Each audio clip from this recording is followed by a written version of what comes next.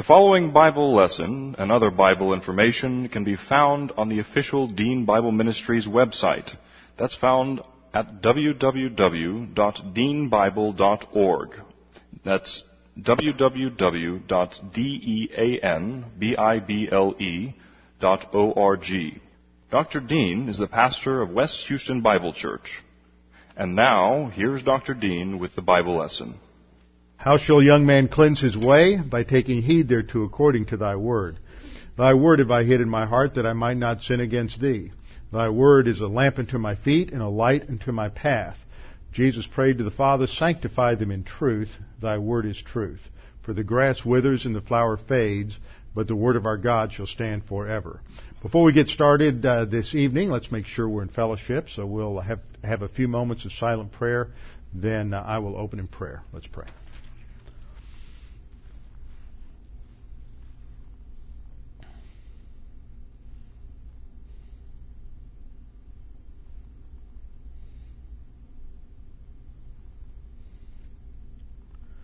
Lord, we thank you that you have given us your word, that it is a sure foundation for our thinking and for our lives. And, Father, it is a guide and direction for everything that we do. Father, now as we study your word, continue our study through Hebrews, and as we continue to be challenged by your word and by God the Holy Spirit, as we advance spiritually, we pray that we might take these things that we learn this evening, and the Holy Spirit would drive them deep into our own souls, that each of us might see how these things apply in our own lives. We pray this in Christ's name. Amen.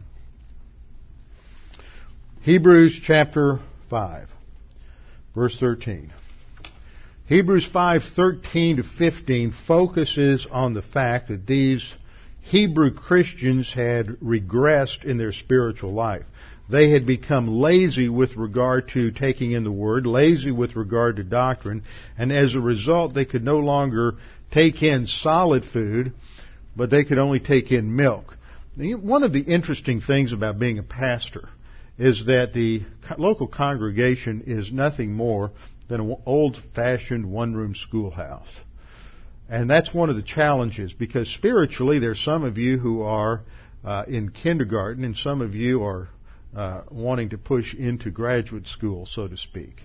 And you have one pastor who's got to communicate to everybody in between, and so we hit doctrine at different levels, and we hit doctrines with different degrees of complexity, and sometimes you hit things that are a little tough for you to chew on.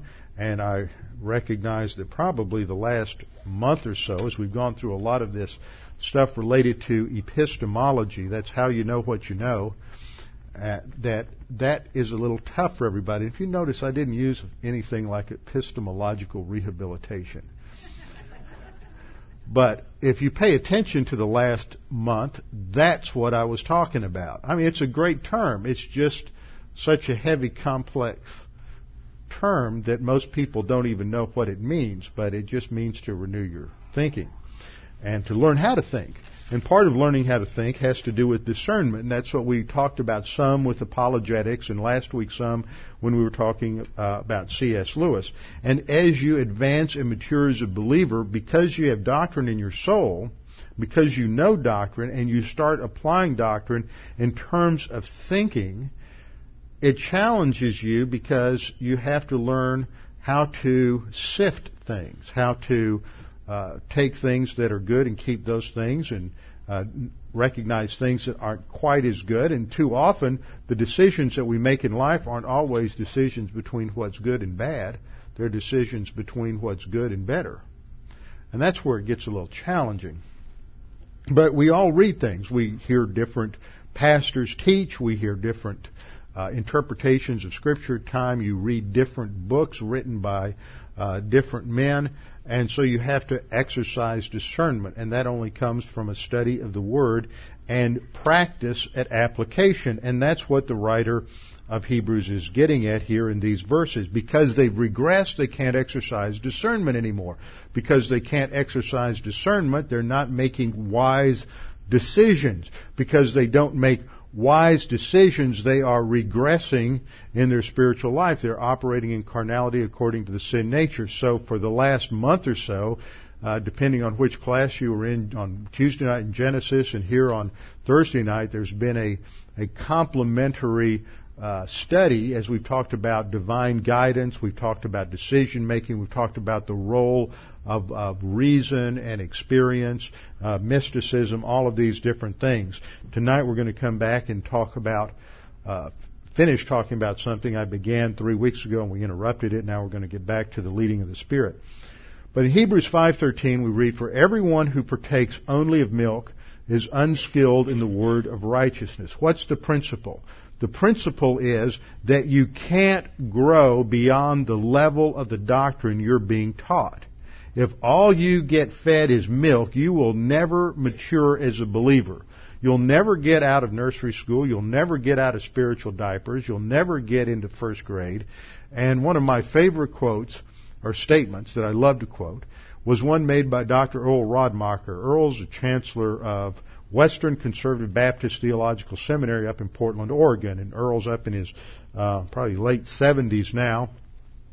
And he's just one of these old school, crusty theologians. And I love Earl because he just doesn't hold back. And about 13 or 14 years ago, he was a keynote speaker at a conference, pastor's conference that we had, like the one we just had here. He was the keynote speaker in the morning at a church in Phoenix, Arizona. And at that conference, he made a statement just as he talked, but one thing stood out in my mind. He made this statement that the church today, the problem with the evangelical church today is it is the largest nursery in the world. And the nursery workers, which are the pastors, don't have a clue how to get people out of diapers.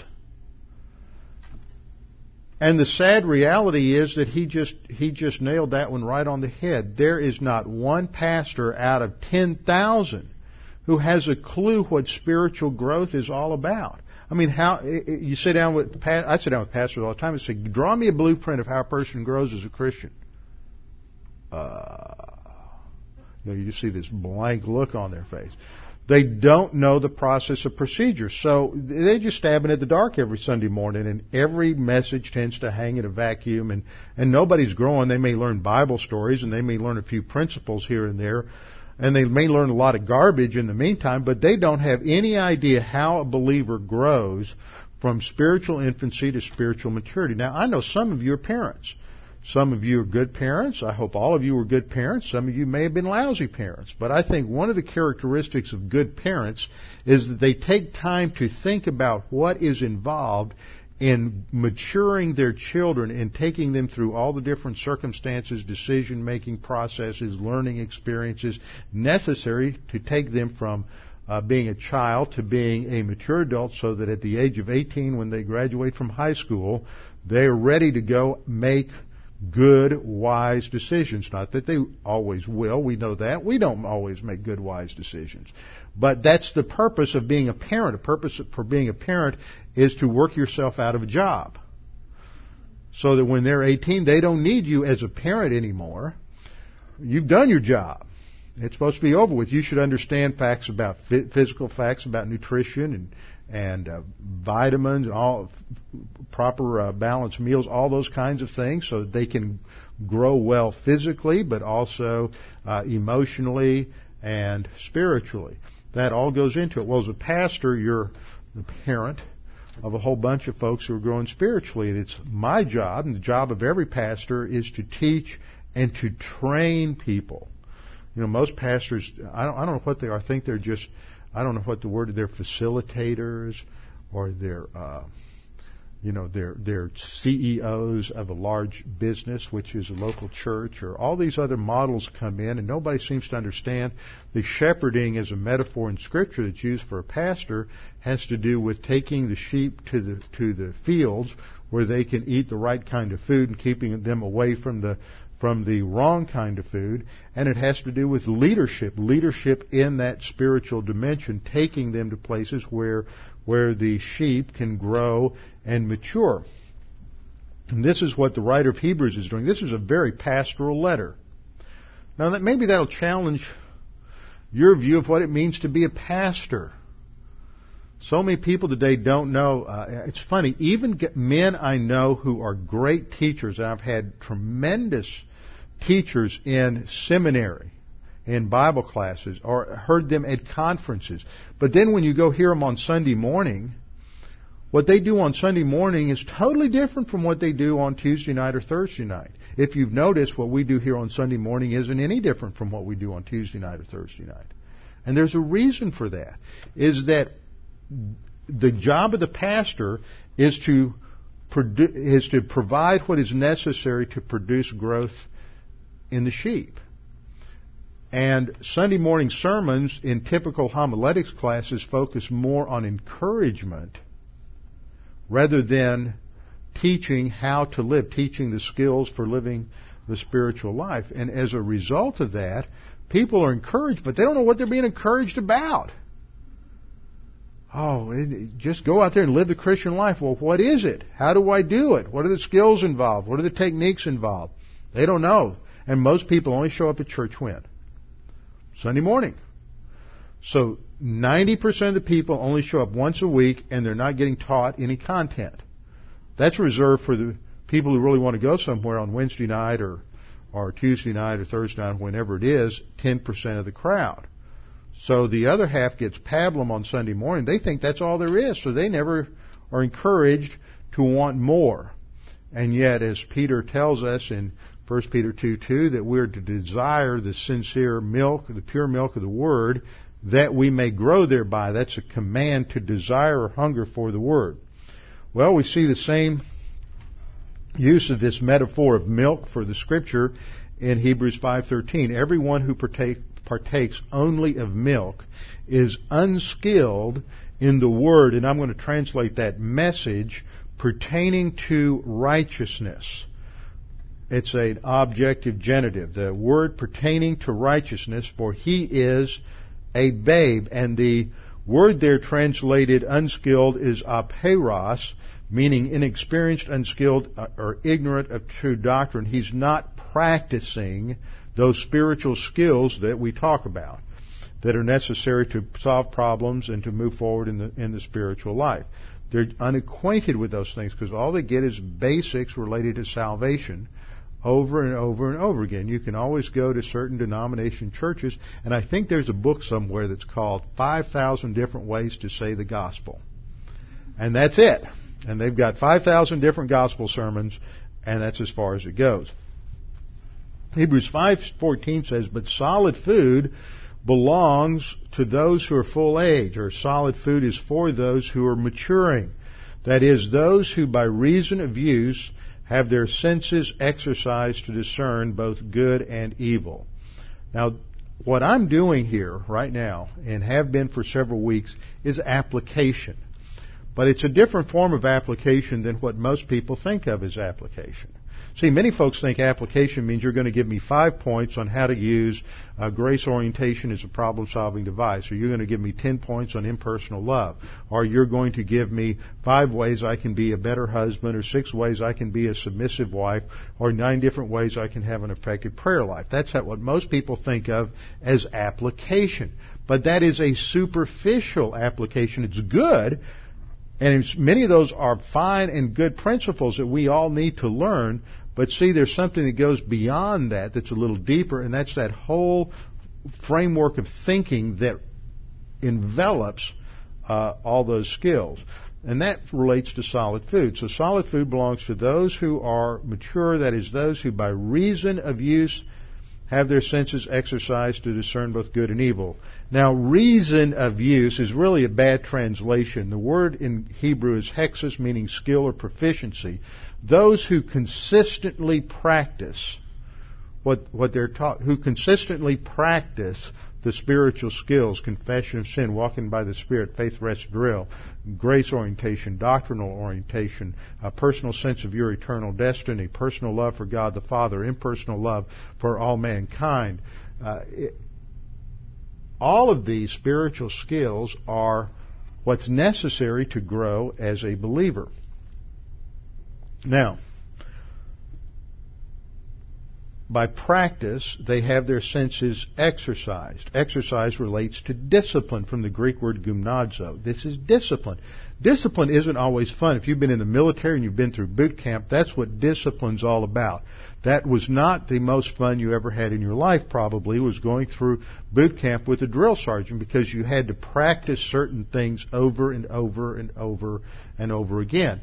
And as a pastor, part of the pastor's responsibility is to teach things over and over again until they finally begin to click. And it's true for all of us. We go through and we listen to things and we hear things and we hear the same lesson over and over again, and one day we go, oh yeah, that's what that's all about.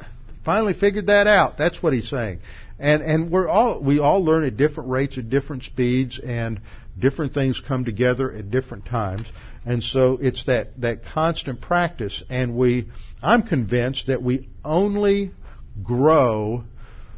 We can only grow, as I said earlier, we can only grow to the level at which we're being taught. But I'm a firm believer in the fact that teaching needs to be about an inch over everybody's head. Not all the time, then you'll drown.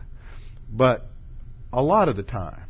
I mean, the professors that I remember in college, the teachers that I had in high school that I really liked and respected and was attracted to, were the ones that made me kind of stand on my tiptoes mentally to figure out what it was that they were teaching and saying. And I swear, my freshman Western Civ prof, who I've communicated with now and then over the years, who I don't think is a believer, and I've argued against his liberal Protestant theology for years.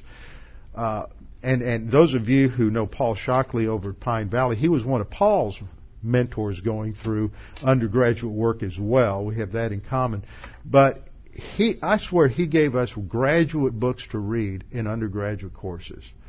But I've never been so challenged and prepared for things I did later on than somebody who was teaching just a little bit over my head. So sometimes if I'm a little bit over your head, that's why. I want you to stand on your tiptoes, because there's a lot of growing that we all need. Well, as this passage says, it's through discipline, and usually to learn discipline you have to have it imposed from outside, which is the pastor toward you. By having your senses disciplined to do what? To discern both good and evil. This is the ability to evaluate, to distinguish. It's the ability to think critically about what you hear, what you read, what you see. And so that's what sort of a framework for what I'm going to do next as we go into a study of the leading of the Holy Spirit.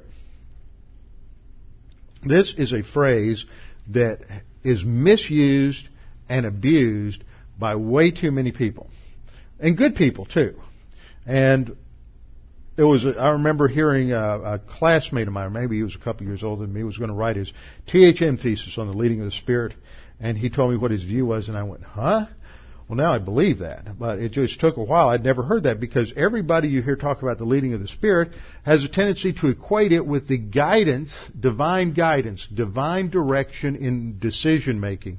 Not decision-making related to the moral will of God as to what's right and what's wrong spiritually, but decision-making in the non-moral areas of life, decision-making related to whether or not I ought to go to Texas Tech or Texas A&M, or whether or not I ought to live in Houston, Texas, or Preston, Connecticut, or whether or not I ought to go to the West Coast or the East Coast, or whether or not I ought to go. This is where don't get too upset, guys. Whether or not I ought to go in the Army or the Navy. No wars.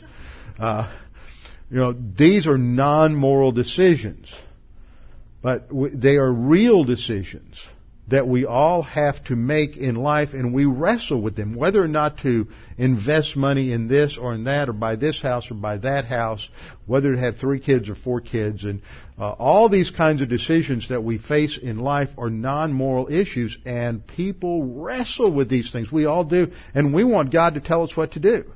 We've gone through this in divine guidance. We want God to tell us what to do, because basically then we can blame God if things don't go right.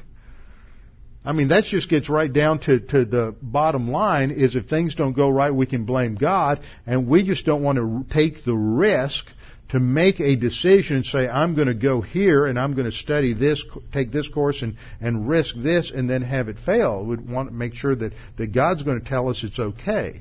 We're just so insecure, we want to treat God like, you remember Linus and Peanuts and his security blanket. We think God is our security blanket, and in some sense He is our security, but He is not our security blanket. Now, the leading of the Spirit is not the same as divine guidance, so this is a question that we are, part of what we're answering here. Is the leading of the Spirit the same as divine guidance? Now, one reason it's important to do this is because as American Christians, we are maybe not victim isn't the right word, but we are the objects of a long train of historically poor Christian vocabulary.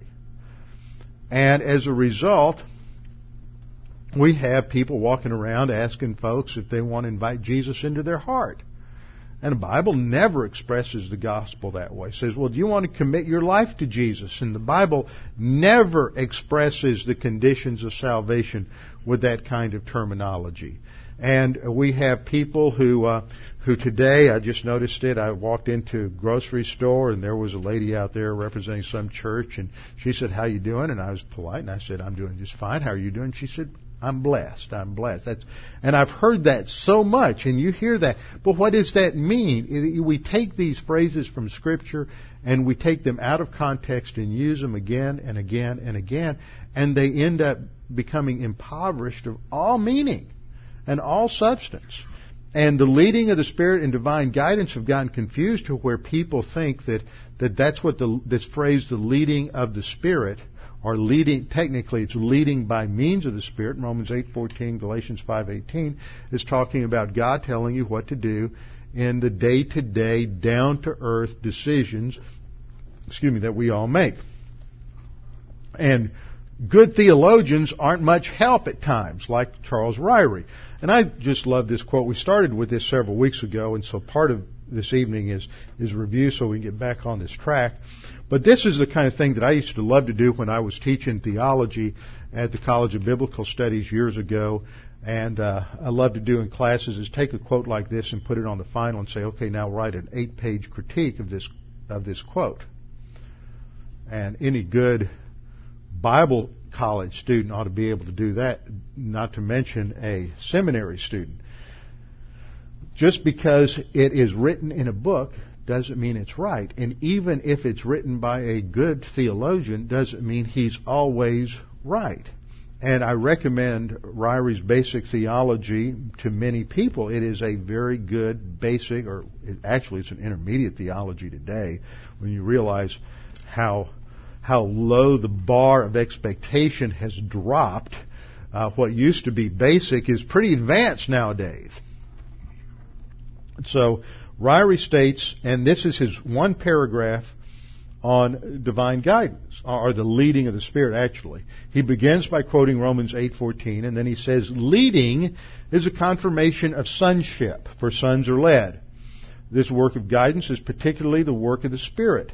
Romans 8:14 states it, and the book of Acts amply illustrates it. So he's going into Acts as an illustration. Now, one of the first things I learned in seminary was that you don't go to Acts for doctrine because it's a transitional book.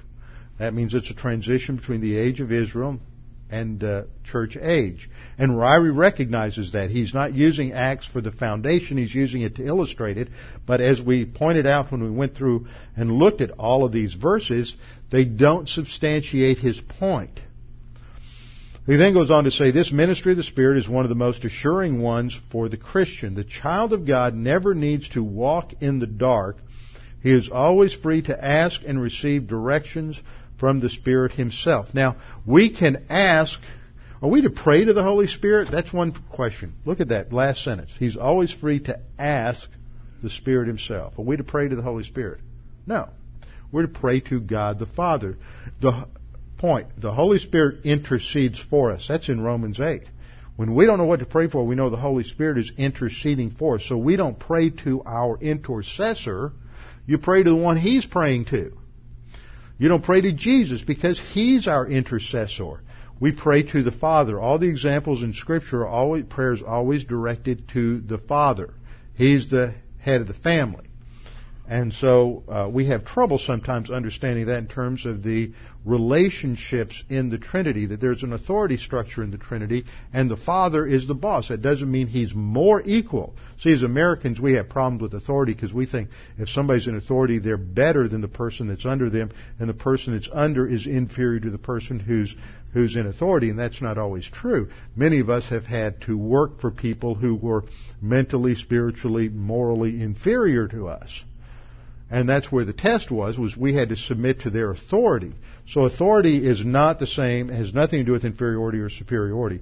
So we don't pray to the Spirit anyway. And what about receiving directions from the Spirit? How does that happen in an era today when revelation has ceased? And there is no more special revelation.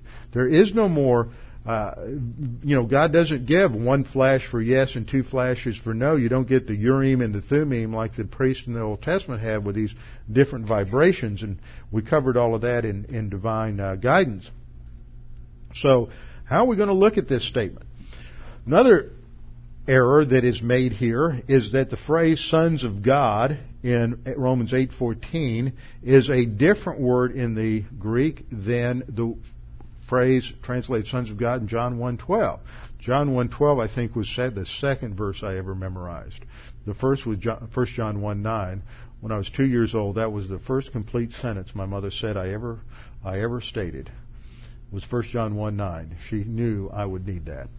The second was John 1:12. For as many as received Him, to them gave He the power to be called the sons of God. But there is a different word there. It's tekna, meaning a child, meaning a member of the family, whereas here it is huios, meaning an adult or mature son. Now that's important because it tells us that what Paul is talking about in Romans 8:14 is not entry into the family, but maturity within the family. It's not entry into the family, but maturity within the family. And maturity within the family is a result of being led by the Spirit. Now, Ryrie, in about 2 pages after he has this comment, has a great discussion on the difference between the two. I think there are just some editorial issues here. This is almost a verbatim statement taken out of one of the first books he ever wrote back in the early 50s. And in light of other things that Dr. Ryrie taught, I just feel like he just went back. And I've seen this in many places in basic theology where he just went in and took things from earlier works and put those in there without rethinking the paragraph. He relates being led by the Spirit to divine guidance. Now the question we have to ask is to go to the passage itself, go to Romans chapter 8 and say, is Romans 8 really talking about divine guidance, or is it talking about something else? Now of course, at a superficial level, it will appear to us that because the word led is there, that it means being guided or directed. But there's nothing in the context that suggests that. First of all, daily down-to-earth decisions are not in the context. You can read the whole chapter of Romans 8, and not once does it talk about making daily decisions, the down-to-earth decisions, where to go to school, who to marry, where to live, what kind of career to choose. That's nowhere in the context. Second thing is that nothing in the context suggests directive guidance through inward impressions, vibrations, a sense of peace, a still small voice, or any of the other multitude of ways that people have tried to articulate and explain this inner subjective directive ministry of God the Holy Spirit. Now some people may skip down to verse 16, which reads that the Spirit Himself bears witness with our spirit, and they stop there. It's like they don't read the rest of the verse. And the rest of the verse says what He's witnessing about. He does bear witness to us. There is some sort of assurance communicated by the Holy Spirit or some content that we're children of God. He communicates that. He gives us that sense of assurance. It's not It doesn't say that the Spirit Himself bears witness with our spirit that we ought to go to Texas A&M. Now, I know some of you may have thought that. But it doesn't say that. It doesn't say, now I know that I'll get closer to home, it doesn't say the Spirit Himself bears witness with our spirit that I should marry you. It doesn't say that either. Now, I know that that's treading on real sensitive ground for some of you, but the Scripture does not say that. It says that He bears witness with our spirit that we're children of God, that we are saved. What that's talking about is assurance of salvation. Third, there's no suggestion in the context of the goal of decision making. It just isn't there. So how do we import in decision making into this passage? And if it's not there, what in the world does the leading of the Spirit mean? Anyway, I mean, this seems to be important. Well, Ryrie in that quote cited several passages that illustrated, he said, the principle from the book of Acts. And I just want to review these very quickly. The first example was from Acts 8:28 and 29. And this is a situation where the Ethiopian eunuch is returning to his land, and on the way back he's reading in Isaiah, and the Holy Spirit just transports Philip there, and then tells him to run up, overtake the chariot, and talk to him and give him the gospel. So again, that's special revelation. Acts 10:19 and 20. While Peter thought about the vision, special revelation again, the Spirit said to him, "Behold, 3 men are seeking." The context again is special revelation. It's not day-to-day decision-making. Acts 13:2, and they ministered to the Lord and fasted. The Holy Spirit said, "Now separate to me Barnabas and Saul for the work to which I have called them." So the Holy Spirit is again giving special revelation. One of the questions that often comes to young men who think they ought to go in the ministry is, how do you know that God has called you to the ministry? Ooh. A lot of guys get wrapped up around, how do I know? Well, do you think you have the gift of the pastor-teacher? Do you think that's your spiritual gift? Yeah. But God's not going to flash the lights. You're not going to go to bed at night and say, well, if I wake up in the morning and the fleece is wet, then it'll be, I've got it, and if the fleece is dry. You don't do that. I mean, there's no such thing as the call. There's no liver quiver that comes along that tells you that you have a certain spiritual gift or to go in the ministry. Once again, it's a matter of wisdom. It's a matter of taking the doctrine that's in your soul and applying it. And the tragedy today is that we don't have young men who have the spiritual gumption, guts, intestinal fortitude to go to the training and be pastors. We're raising a generation of male spiritual wimps. They don't want to go in the mission field. They don't want to go be pastors. They want to go make money. And the really sad thing is, not only are we raising a generation of spiritual or male spiritual wimps, we're raising a generation of female spiritual weenies. Yeah. There was a study done at Denver Theological Seminary about 5 years ago, and they were concerned about the high divorce rate among their graduates. Now, 50 years ago, we'd had never thought about high divorce rates among seminary students. Why were there high divorce rates? Because when their husbands got out of seminary and they went to Podunk Junction Bible Church and got paid $40,000 a year, she couldn't have a BMW. And she didn't like it. And she couldn't shop where she wanted to shop and go to Neiman Marcus and all these other places and live the lifestyle, because there's such a thing as real sacrifice in the ministry time. And women just didn't want to put up with it. They didn't want to follow their man into serving the Lord and the material sacrifices that would go along with that. And so they said, well, I'm out of here. They found out that the women had their career track and the men had their career track, and as long as there wasn't a conflict, it was okay. But as soon as he got invited to come pastor a church in one part of the country and IBM wanted to transfer them to another part of the country, they went hasta la vista, baby. You're on your own.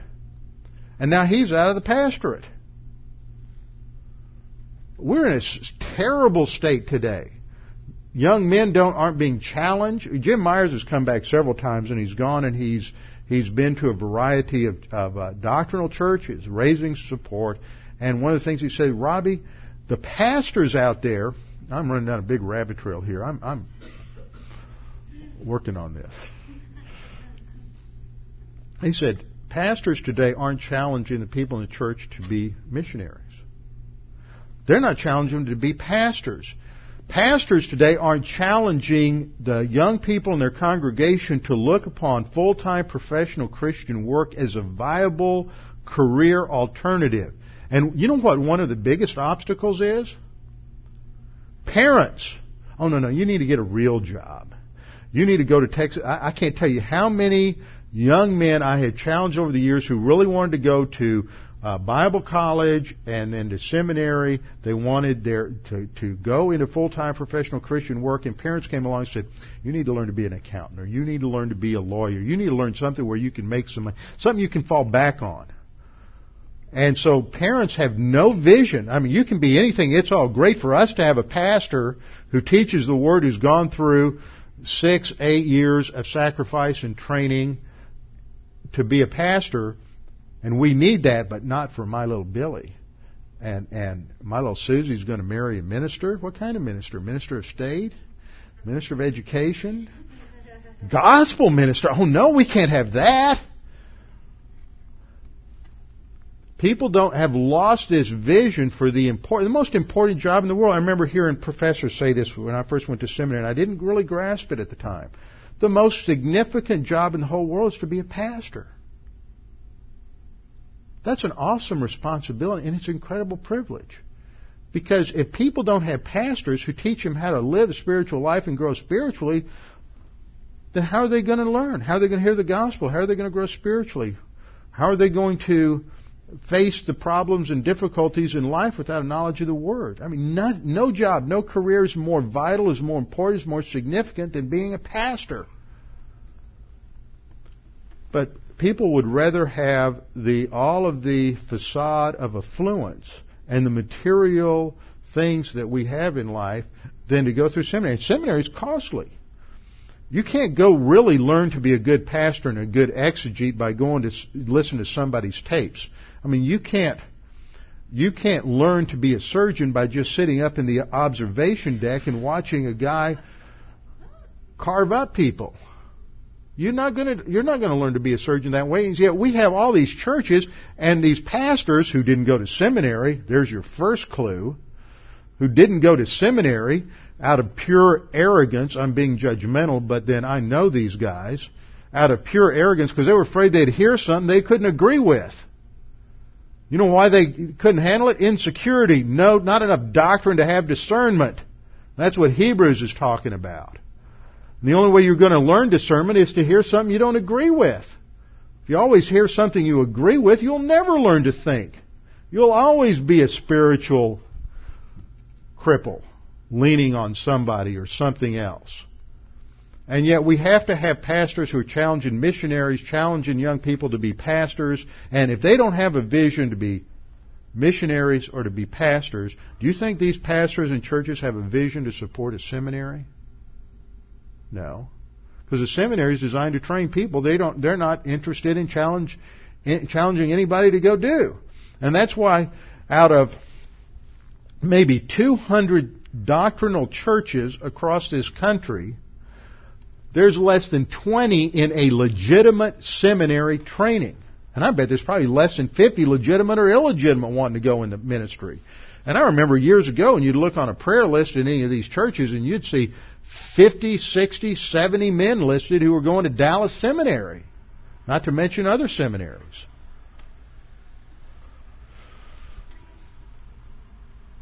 We have got to get back to basics in the Christian life. And the only way to do that is to get our priorities back on Scripture. Okay, where were we? You go through Acts.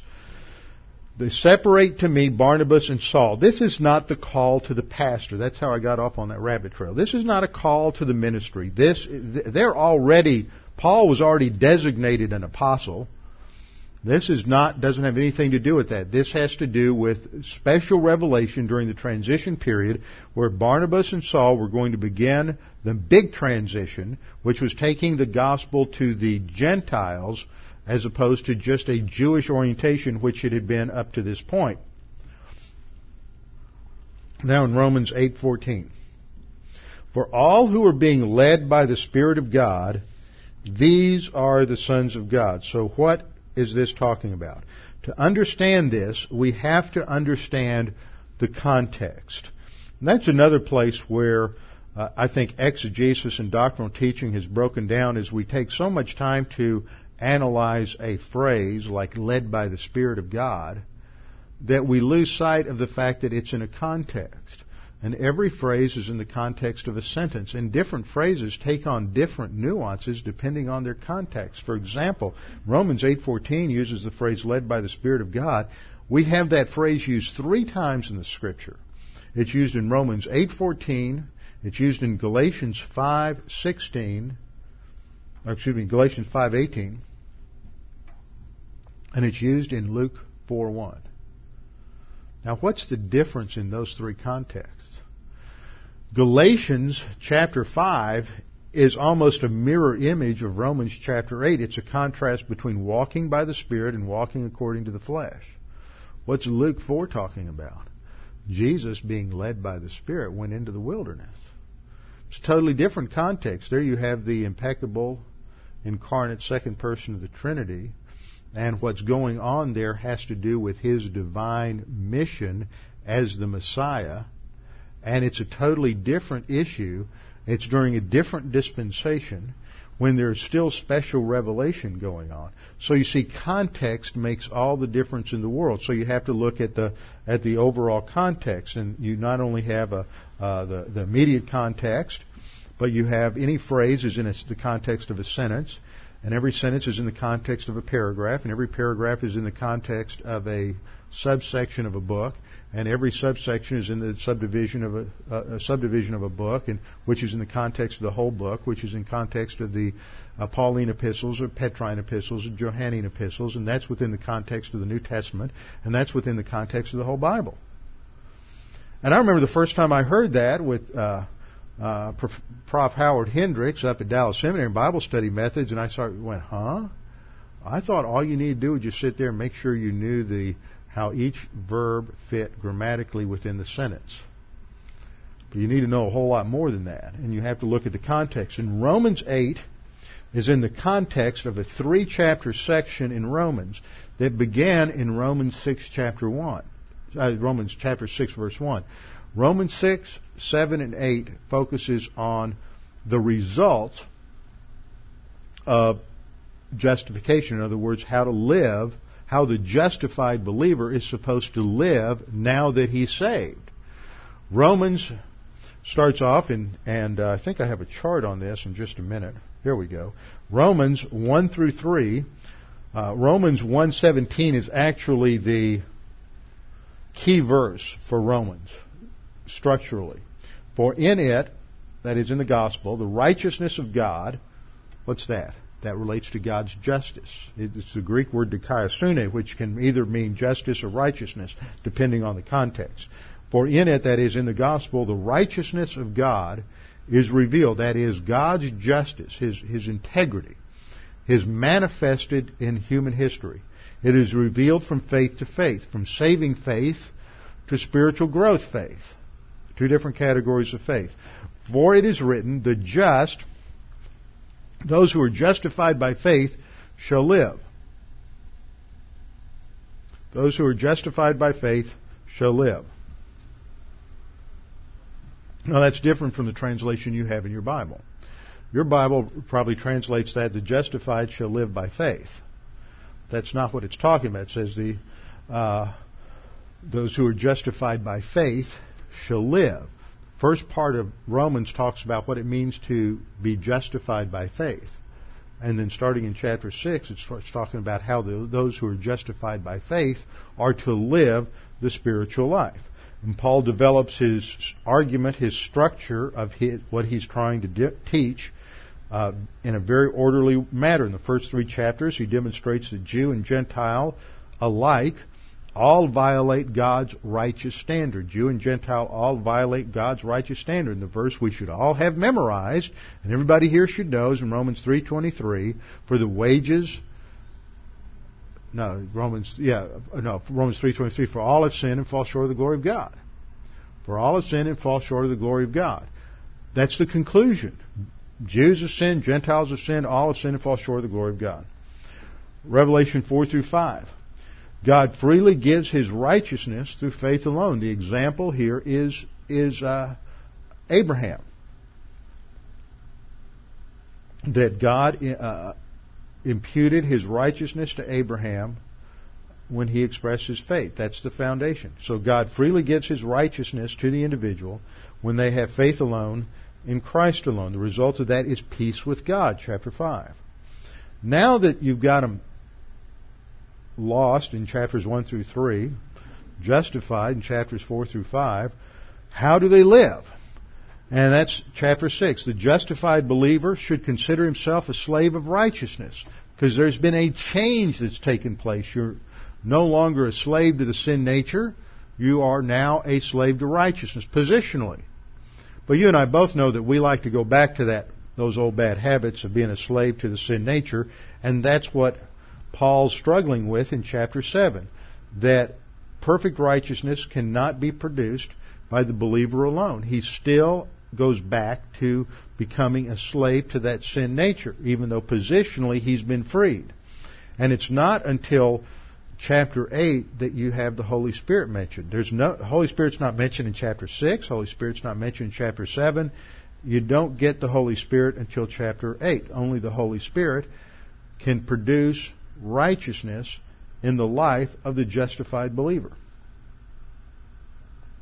And that's what Romans 8 is all about. It's a contrast between the believer who's living his life according to the Spirit and the believer who's living his life according to the sin nature. Now, golly, haven't we seen that somewhere else before? That's what Galatians 5 is doing.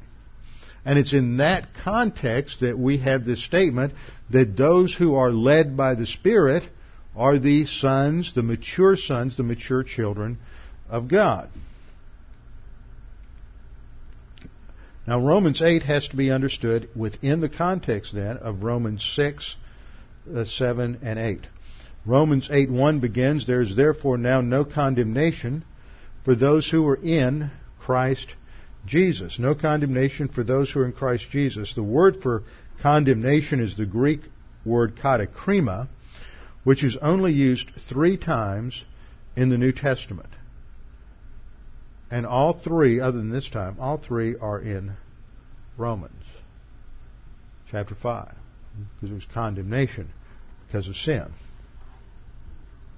What we learn is that the believer is no longer under a judicial penalty from the Supreme Court of Heaven. There is therefore now no condemnation, no judicial penalty. So this very statement, Romans 8:1, throws us back to the use of condemnation in Romans 5, which was talking about the justification. Point number 2. The arena of application here, there is therefore now no condemnation to those who are where? In Christ. It's positional truth. There's no condemnation to those who are in Christ. At the instant you put your faith alone in Christ alone, you were identified with Christ in His death, burial, and resurrection. This is Romans chapter 6, verse 3. "Do you not know that as many of us as were baptized into Christ Jesus," and I bet some of you thought that was water baptism, because there's so many people who come along and want to make that water baptism, but there's 6 different kinds of, or actually there's 8 different kinds of baptism in the Bible, and only 3 of them are wet. The rest of them are dry. In fact, when you have the baptism of Noah, the wet ones are the ones that die. It's the dry ones that are secured. When you have the baptism of Moses, the wet ones are the ones that die. It's the dry ones who went through the Red Sea dry that are the ones that are saved. So we have to define baptism. It means identification. That's its significance. And baptism means to be identified with something. And so we read, do you not know that as many of us as were baptized into Christ Jesus were baptized into His death? This is the baptism by means of the Holy Spirit. The Holy Spirit is the one who identifies us with the death, burial, and resurrection of Jesus Christ. It positionally separates us and completely separates us from everything that preceded our salvation. So the arena of application of Romans 8:1, therefore now there is no condemnation to those who are in Christ, takes us right back to what occurred at the instant of salvation. So point number 3, verse 1, that is Romans 8:1, reviews the point established in Romans 6:1 through 5, which emphasizes the potential of walking in new life. That's what Romans 6 is all about. That don't you know? See, he starts off with the rhetorical question, what shall we say then? Should we continue in sin that grace may abound? Let's just, God is gracious, He forgives us, let's just go out and sin. That's the antinomian's answer. Let's just, the more we sin, the more God gets to be gracious to us. The more grace, the more wonderful it is, right? So let's just keep sinning. And Paul says, no.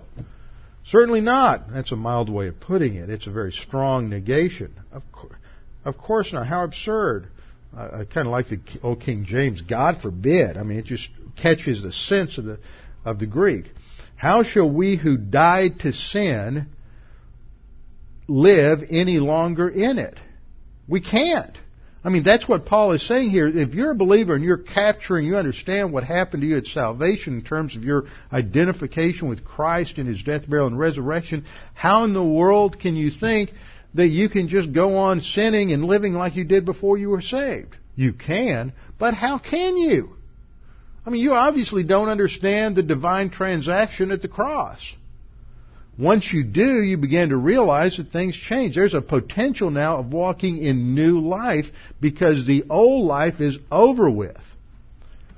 So B, there's an emancipation from the tyranny of the sin nature, but not the presence of the sin nature. Before you were saved, the only thing you could do was live your life according to the sin nature. Did you realize that? Before you're saved, that's all you can do. You may produce a lot of human good and a lot of morality and a lot of religious observance, but it still comes out of your sin nature because there's only two options, sin nature or Holy Spirit. And if it's not coming from the Holy Spirit, and it can't when you're an unbeliever, then it can only come from the sin nature. So that's all you could do. You were a slave, Paul says in this chapter, to the sin nature. But you've been emancipated. The trouble is, it's just like in the South after the War of Northern Aggression. There were all these slaves that were freed, but they didn't have any capacity for life. They didn't have any education. They didn't have any training. So they just stayed on the plantation. Now, you won't be taught that in schools anymore. They want to make it sound like there was just black flight up to the north, but that's not true. Many of them stayed because that was the only family they knew. And they stayed on that plantation for 2 or 3 generations, but they were free. They really had the potential to go somewhere else, but because they didn't have any knowledge, they couldn't live as if they were free. They still thought, acted as slaves. You see the same dynamic going on with the Exodus generation. No capacity, because capacity for freedom comes from knowledge. Knowledge of the Word, capacity for freedom in the spiritual life is the same way. It's coming from knowledge of the Word, knowledge of what happens, the transaction that occurs on the cross and its implication for our life. And that's what Paul's doing in Romans chapter 6. So, Romans 8:1 takes us right back to a summary of what he has already said in Romans 6, that therefore there is no condemnation to those who are in Christ Jesus, for the law of the Spirit of life in Christ Jesus has set you free from the law of sin and of death. So right here we begin to see that there is a contrast between two polar opposites. There's a contrast between two mutually exclusive realities or principles. The law of the Spirit of life in Christ Jesus versus the law of sin and of death. These are opposites. Who's he talking to? Believers or unbelievers? He's talking to believers. So when you talk about the law of the Spirit of life in Christ Jesus, he's talking about the fact that in Christ, where there's no condemnation, there is this principle of life. But see, if you're not applying the principles of doctrine, it's not being actuated in your spiritual life. It's just a potential. But a lot of believers are still living under the control of the sin nature. So law here recognizes a principle. You either have the principle of the Spirit of life in Christ or the principle of the law of sin and death. Life and death are opposites. We have to remember that there are 7 different kinds of death in the Scripture.